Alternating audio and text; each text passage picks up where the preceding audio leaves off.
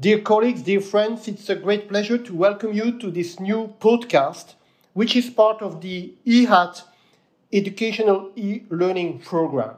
Today, we would like to focus on Factor VIII inhibitors during non-replacement therapy. We all feel that this is a very important topic. To discuss this today, I have with me two friends, colleagues, but also major experts in the field, Professor Jan Astermark, well known to all of you, who is based in Malmö, Sweden, and Professor Christoph Königs from Germany. Hello. Hello, thanks for having us. So maybe to start, I think it's important to discuss a little bit what we currently know about inhibitors. Typically, in the era of classical replacement therapy, but also now considering that many of our patients have been switched to emicizumab. So maybe, Jan, could you comment a little bit on this? Well, yes, I think that first of all, we know that you can develop inhibitors if you're exposed to Factor VIII. And we know that approximately 1/3 of patients develop, and we also importantly have inhibitors in the non-severe ones. Usually come very early. Several risk factors have been discussed, and I think that for this typical topic here, I think that the issue on peak treatment moments and the risk of having the inhibitors there is probably one of the most important ones, since we are discussing here non-replacement therapy, and this is used for prophylaxis, and then there comes situation with surgery, etc., when we need to expose the patients to the Factor VIII molecule. And the question is then, of course, what about the risk there, as well as when we have them together starting early in life. And here maybe, Chris, you would like to add a little bit about what we know about the risk here in the really young ones. Yes, absolutely, Jan. I agree with you regarding peak treatment moments. But what we also know from classical non-replacement therapy is the protective effect of prophylaxis to establish tolerance to Factor VIII. And with non-replacement therapy, we don't have Factor VIII for prophylaxis. So we only have like an on-demand treatment in an immunological way, that the immune system only sees Factor VIII rarely, but if so, probably in peak treatment moments. And what that actually means for inhibitor development to Factor VIII under emicizumab therapy, we don't really know yet. No, exactly. And I think that one thing that we can highlight also is that we know that many of our patients will not develop inhibitors when they're exposed to Factor VIII, but if they do, we can also tolerate several of our patients. So the question is, of course, later on now, how to deal with tolerance and what will be importance of that. And here we don't know exactly when we combine emicizumab with ITI and we stop, etc., how to deal with this. And this is something I think is important to discuss, and which we also will discuss in our educational session. Yeah, and if I can summarize, I think it's important to be well aware that Factor VIII is classically used for hemostatic purposes, but also when you expose a patient with Factor VIII, you induce tolerance, if I understand. Yeah, exactly. And this is important. So it's clear that if you do not expose a patient to Factor VIII, these patients might not become tolerant to this Factor VIII. Exactly, and we don't know what tolerance actually means later on in life, and how important it will be to have an exposure of the molecule to keep this tolerance when we need to treat them for other reasons maybe, and maybe also to offer them other treatment options in the future. Maybe to make this, to transfer this in our, daily medical life, maybe it would be important or illustrative to discuss a few clinical cases.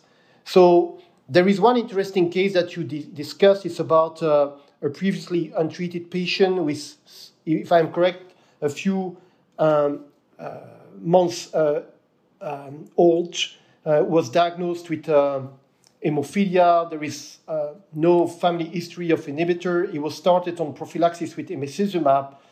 And then Christoph, what would be the implication that we need to think about in terms of tolerance inhibitor development for this kind of patient? Yes, we during the session we introduced Ben, 7-month-old, starting prophylaxis with emicizumab, and we were discussing how do we counsel the parents regarding Factor VIII immunogenicity. Do we have to expect an inhibitor, or what do we have to do? The situation is very clear. Like if we start Factor VIII prophylaxis, we have regular exposures and have on top Factor VIII on demand. If we start, as we start prophylaxis with emicizumab in this case, we don't have regular Factor VIII, we only have Factor VIII on demand. We know the kid is well protected against bleed due to the emicizumab prophylaxis, but we have no idea what that actually means for inhibitor development.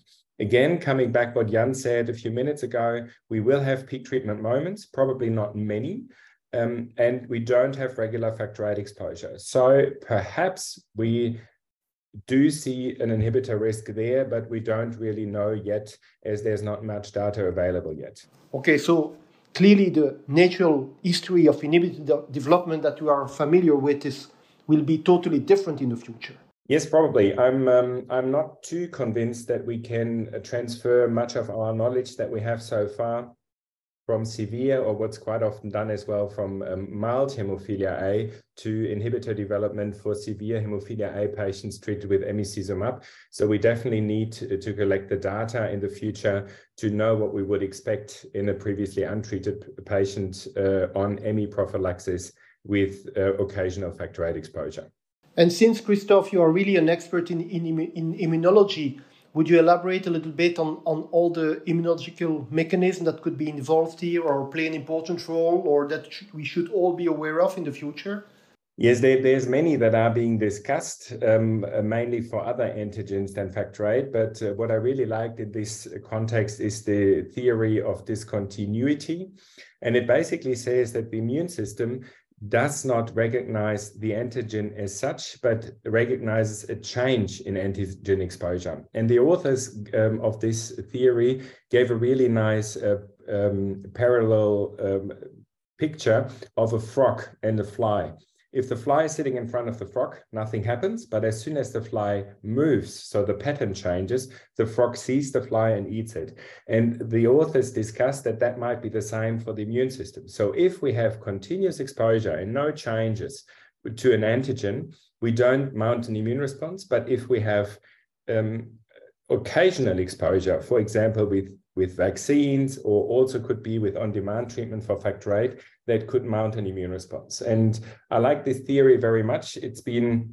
There's evidence for this also from tumor antigens and other antigens from other biologicals, but it could also fit for Factor VIII. But what that means for our daily clinical life, we will need to see in the near future from these little kids treated with emicizumab.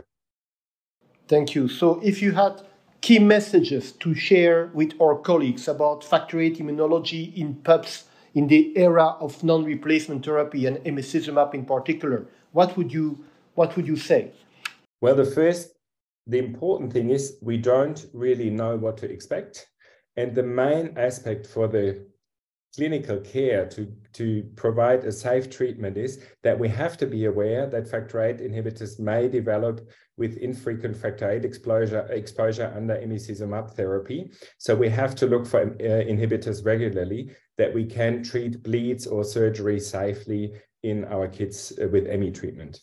Okay, thank you. So maybe I think it's time now to move to another category of patients who are previously treated patients. And many of these patients have also been switched to emicizumab.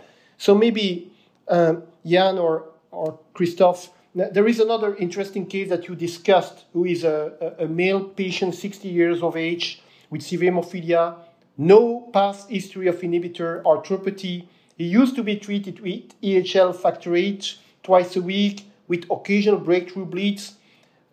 He was experiencing venous access problems and he was switched to emicizumab.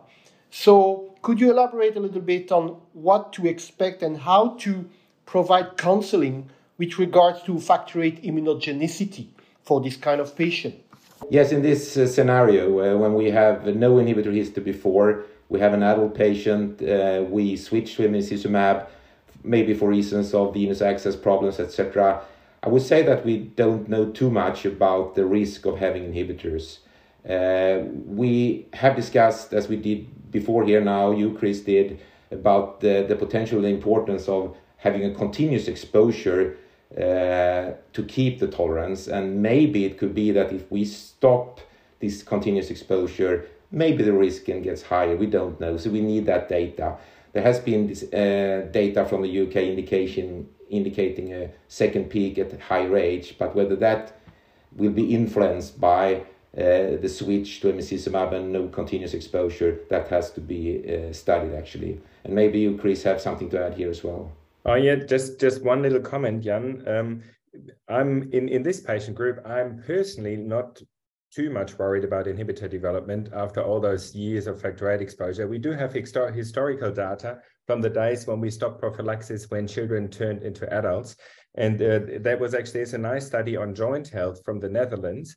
And they only looked at joint health, but they also looked at inhibitors, but there was no inhibitor development after stopping Factor VIII prophylaxis for 10 years and only treating on demand. Nevertheless, I think also here we have to stress we don't know much, so we also need to monitor inhibitor development in the PTPs on ME with occasional Factor VIII exposure. Yeah, I agree. Thank you. So maybe it's quite relevant now to move to another scenario that I would like to share with you. Is a gentleman, 20 years of age, who had low-dose ITI that helped to convert his high-responding inhibitor into a low-responding inhibitor in the past. So that gentleman is still requiring Factor VIII in case of bleeds and surgery, and then he was switched to emicizumab prophylaxis, as many patients with a past history of inhibitor. So maybe to you, Christoph, first, what do you think we should expect, and how should we, again, provide counseling with regards to Factor VIII immunogenicity in this gentleman? Mm-hmm. Yeah, I think there's basically three scenarios that we could expect. First of all, nothing happens and the inhibitor stays the low responding inhibitor as it was prior to switch. Second scenario, the inhibitor increases because we take away the Factor VIII that masks the inhibitor in the Bethesda assay. So we measure what we actually have, which might be higher. And third, without the exposure to Factor VIII, the immune system may also produce less inhibitors. So we might get rid of the inhibitor. We don't really know, but this is the three scenarios that we could expect. And again, that we need to look after or need to look for while monitoring the patient. Thank you. Jan, any additional comment on this management? I fully agree, and I think it's the key message here is that we need to monitor these patients and follow what happens if they have an inhibitor or whether they have been tolerized, which might be the second situation here to discuss what happens after ITI success and the risk of having the inhibitor back. Okay, so we are now close to the end of this podcast, and maybe I would like to ask you, what would be your suggestions for monitoring inhibitors in patients on non-replacement therapy? And maybe, Christoph, if we consider PUPs, what would you recommend? For PUPs that are on ME treatment with occasional Factor VIII exposure, I strongly recommend that we monitor Factor VIII inhibitors basically lifelong, because we have not many Factor VIII exposures, but we do have Factor VIII exposures, so we cannot rely on the first 20 or 50 exposure days as we did in the past, but we need to monitor lifelong. That's my suggestion. And Jan, regarding PTPs, what would you advise? Well, I think basically the same. I think that even though we are a little bit older, you should continue and monitor lifelong, and it should be based on the exposure of the Factor VIII molecule. And of course, the situation where you have had a patient with an inhibitor and you have what you believe successfully eradicated that immune response, that of course is really important to monitor and measure before and after exposure. And also in patients with inhibitors, like the case that Chris mentioned here, to see how high the inhibitor titer will be and whether it's potentially that patient can be treated with Factor VIII if the inhibitor is low. So for planned surgery, etc., it will be important also to monitor and measure that patient. So lifelong and based on exposure, I would say. And maybe we should also emphasize that if you have been on ME for a long time and not exposed to Factor VIII for a long time, you might have cleared your inhibitor, and that could also allow some invasive procedure to be performed with Factor VIII, if I'm correct. Yes, absolutely. So I think that concludes very nicely your presentation. I would like to emphasize that the full discussion is available on the EHAT platform with all the slides and much more discussion. But to both of you, I would like to say a great thank you for contributing to this podcast and making this event alive a little bit longer. So I wish you a great day, evening, and hope to see meet you again in the future. Bye-bye. Thank you to both of you. Bye-bye. Thank you. Bye-bye. Thank you.